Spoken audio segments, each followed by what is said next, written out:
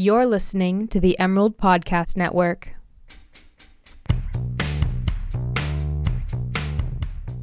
Hey, Emerald Podcast listeners. This is the Emerald's ASUO Podcast. I am your podcast editor, Francisca Monahan. I'm here with our ASUO reporter, Tran Nguyen, and a very special guest, Quinn Haaga, our new ASUO president. And Tran is going to ask her some questions about her previous experience and what is next. Hi, everybody. This is Tran Nguyen, the ASUO reporter. We have a really special guest indeed. So Quinn is the new ASUO president. Today's your first day. How do you feel? Yes, today is the first day. It's really cool. It's very surreal. It's just obviously a big moment, and it's really awesome because we just moved into the new EMU, so it's just kind of like everything is really coming together. Yeah. So Quinn is, this year, Quinn is ASUO Senate Vice President. Mm-hmm. She also the Vice Chair of the Program Finance Committee. I'm the Chair. Oh, you're a Chair. Chair of Program Finance Committee, Vice President of the Senate. Right. Can you talk a little bit about your experience outside of ASUO at the university? Yeah, so outside of the ASUO, I'm involved in a few different things. I'm one of the development coordinators for Camp Kesem. And so Camp Kesem is a local nonprofit. It is a national organization, but then it exists at various universities, and they will have their own chapters. And so Camp Kesem has existed at the University of Oregon for about 4 years now, and we fundraise and train all year long to put on a week-long free camp for children whose lives have been affected by a parent's cancer. And so I'm in charge of coordinating various fundraising events on and off campus, and then helping volunteers maintain their personal fundraising goals. And so this year our fundraising goal was $70,000, and we're almost there, so that's really exciting. And then also I'm involved in the Environmental Leadership Program, which is actually through the Environmental Studies Department, but this is also something that is really important to me and something that has really been a big part of my life this year. So we develop curriculum for students who are in kindergarten and first grade, and they go to Adams Elementary School, and so we take them on field trips and do in-class lessons, and the whole idea is just to reconnect kids with nature and reconnect them with their place and be connected with the natural aspect of Eugene. And then I'm also on the Pan-Hellenic Executive Council, which is the governing council for all sororities, and I'm the vice president of accountability for that. Wow. How do you juggle with all the responsibility? I ask myself that question very often. It's difficult. There's a lot going on kind of at all times. But I think the way that I manage to do it all is just because these things are all very important to me. And so it's easy to work on them and to put a lot of time into all of them. And I'm extremely organized. I have really strong time management skills. So, it works out. I try not to overload myself with, school and extracurricular activities. So I always try to maintain a balance. And so if I know that I'm going to have a really stressful term as far as the PFC hearings in winter, mm-hmm. I'll make sure to take a lighter class load. So I always try to plan ahead and just make sure that I give myself also time to breathe. Yeah, that's definitely important. Yeah. So I know you're not an Oregon native. Mm-hmm. Where are you from, and why did you choose University of Oregon? Yeah, so I'm from the Bay Area, like a lot of ducks. And I chose the University of Oregon. I actually committed to U of O in June, so I committed pretty late. And I had a really tough time deciding where I wanted to go to school. I had always thought that I would be able to go across the country, but kind of when it came down to it, I freaked out a little bit. I'm really close with my family, and I have 2 little brothers, and so it was important for me to be as present in their lives as possible, while going away to college. And so Oregon was kind of a good distance from home, and it had a lot of academic opportunities as far as majors. And I actually I had heard about the Environmental Leadership Program before I came here, and so that was something that I was actually really interested in. And just the University of Oregon being known for sustainability and being a green school was something that was important to me. Mm-hmm. So this last term, mm-hmm. your slate and with you all swept the election. Yes. How do you feel about that?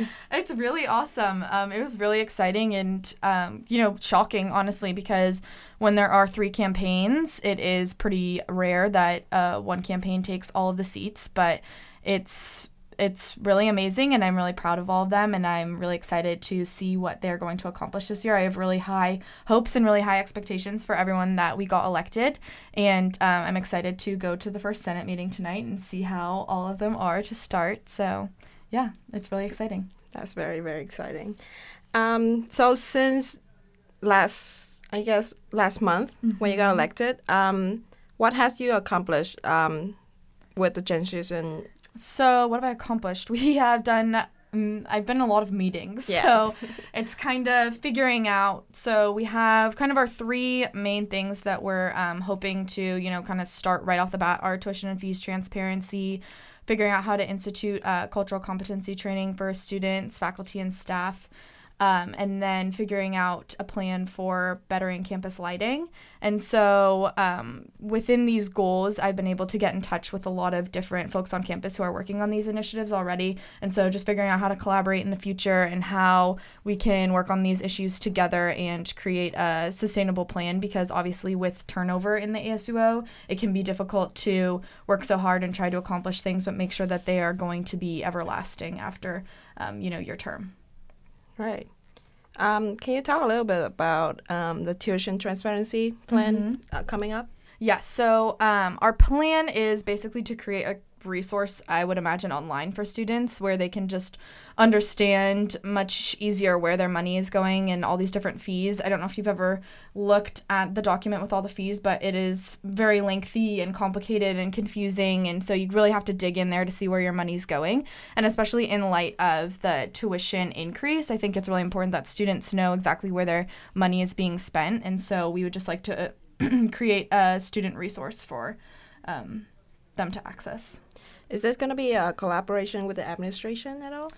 Well, I'm meeting with Jamie Moffett, who deals with the finances for the university, on the 8th, and so I'm going to talk to her about it. But at the end of the day, we're here to serve students, and so I think that our service should be made by students for students. Right. So with campus lighting, I think there was a change in rules that now incidental fee can cover that. Can you talk a little bit about that? So the change in rule is that now the IFE can go to capital construction projects.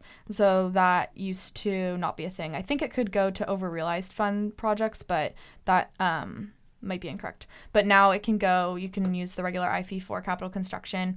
And so, yes, potentially we could fund campus lighting through the IFE, but I think at the end of the day, the financial burden should be placed on administration, because I think, student safety is a student right that I believe our institution should be providing for students. Sure. So how would you go about working with administration to make sure that happen? So there is already a plan that they have been working on to fix campus lighting and to make it better. And so part of my meeting with Jamie Moffett is to go over what that plan is. I haven't seen it, so I can't really speak to what the ideas are, but I definitely have done some research on various kinds of lighting, and so I definitely have some ideas, and I would also like to see those our campus to have more of the emergency poles, because there are very few on campus, and I know at other large institutions such as UC Berkeley, if you're standing somewhere on campus, you should be able to see like 3 or 5 emergency poles from wherever you're standing, and so I think having more resources like that will definitely make students feel safer walking home alone on campus at nighttime. Okay. Do we have a deadline on that plan with Jamie Moffett? I would like to see it obviously start as soon as possible, but these kinds of things have to go through the contracting process, and you have to find a construction company and all of that. So I think it could be something that is a little bit more lengthy, but, I would like to see things start up next fall, but, we'll see. Okay. So the other thing that is really big this year during the election is DDS and CIF, right? Yes. So is there a plan to merge these two services, or what is the plan for these? Yes. So as I said before, I would never force groups and programs to do things that they don't want to do. We've had a lot of, students who are involved in the program say that they really would not want a DDS and Safe Ride merger, which is completely understandable because, they have been operating as two very different services and they have their own identities. But I think at the end of the day, they are repetitive services. And so I would like to see more collaboration between the two, and they are doing that with things like the web app. Mm-hmm. And so I think, using more of those services together is really beneficial and will be good in the long term. But my main priority is to increase those services just in general so that students have more access to free and safe transportation. And so looking at ways using the IFE next year to increase those services is the main goal. Right. Is there any way to increase DDS and Safe Ride right now?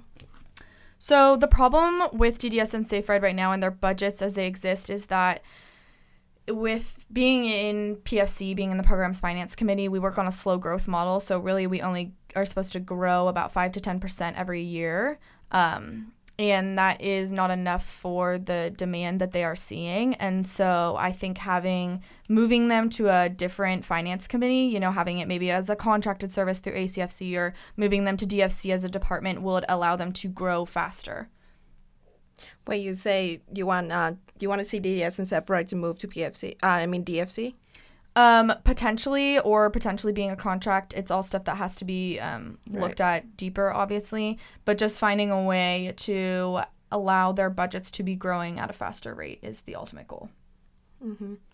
So before you walk in here, you were talking to your dad about what happened to SASTA. Mm-hmm. As a member of FSL and now the ASUO president, what are your stand on this issue? Yeah. So obviously there's no way you could defend this. It's horrible. I don't commend these actions whatsoever. It's obviously horrible that, any human would do that to natural land, but it's obviously a really poor representation of our community, of the FSL community and the University of Oregon community as a whole. There are steps being taken to kind of remedy the situation. I know that there's a lot of fraternities that are going back there this weekend to do a cleanup. From my understanding, folks have already gone back to do a cleanup, and then they're also setting up a fund to help pay for the costs that will incur from this damage. And so I think that those are obviously the right thing to do. And then as the ASUO executive, next Tuesday at 4 p.m., we are having a panel and forum about how the FSL community can work more on our campus to be more sustainable, and just promoting sustainability throughout the campus, I think, is going to be a really positive thing. And something that was missing on the election this year was the accessibility ballot. Yes. Has you been working on that, and what is it looking like right now? Yeah, so that was really unfortunate that didn't end up on the ballot, but we are looking into other means of, achieving this goal. And so I think at the end of the day, we're looking at figuring out how to change the language of the GTN through a different process that is not a ballot measure. And I'm sorry, but can you explain what an accessibility ballot, what was it about? Yeah, so the accessibility ballot measure was applying the principles of universal design to the ASUO as an institution, just making it more accessible place for folks who have physical or any disabilities.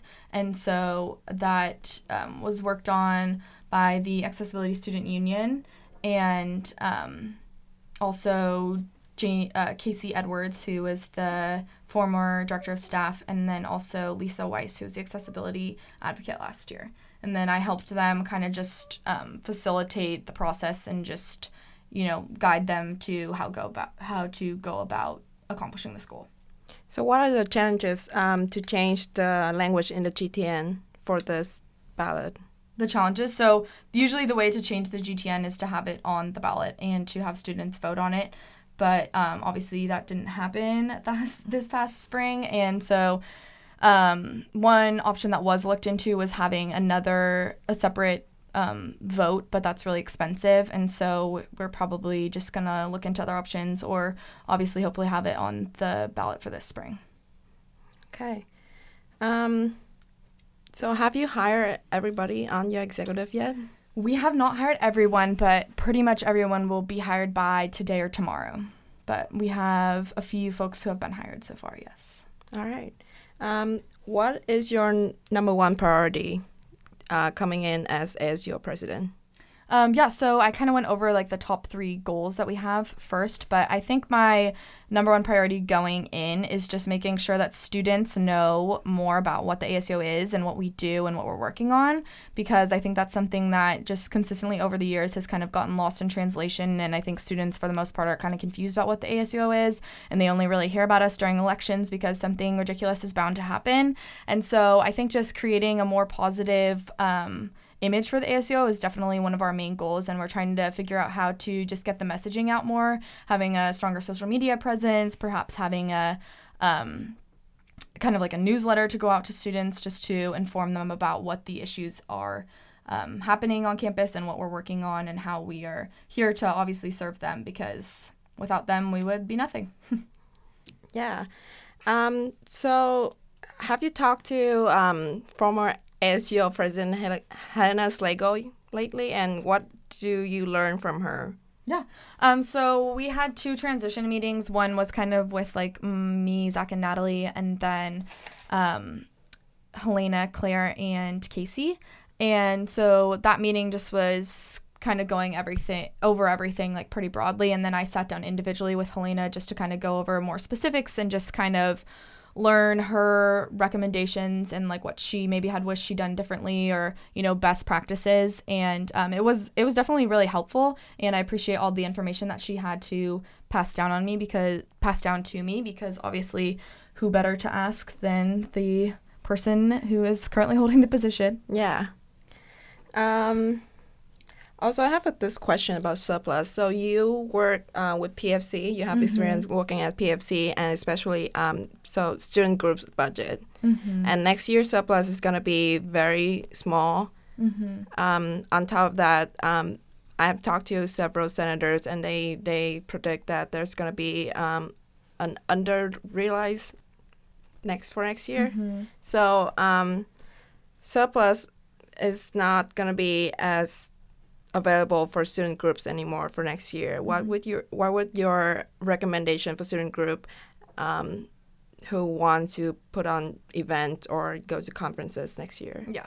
So there's kind of a twofold answer I have for that. So this past year in PFC, we worked really hard to get student groups as much of an increase as possible. And, we had about a 12% increase, which is really crazy and is a growth that PFC has not seen in many years. So I think for a lot of student groups, they will be set for some of the events that they're having consistently every year that are really integral to their programs and to their organizations. But obviously there are always different things that come up and different conferences that people want to go to and that sort of thing. So I think this year the ASUO can focus more on figuring out how to best assist groups on fundraising and figuring out, best practices and tips and that whole sort of thing, because fundraising is super difficult. I know firsthand fundraising for a nonprofit, it's not an easy thing. And so we would obviously love to be a resource for student programs in that regard. Is there anything else you want to add? I think that about covers it. I'm really excited to get started, obviously, and I'll be here all summer working on things and having meetings and getting things started. So I think we're going to have a really strong start in the fall, and I'm really looking forward to it. Yeah, great. So thank you, Tran, and thank you, Quinn. Again, this has been the Emerald ASUO Podcast. I'm Francisca Monahan, the podcast editor for the Emerald. We'll catch you next time.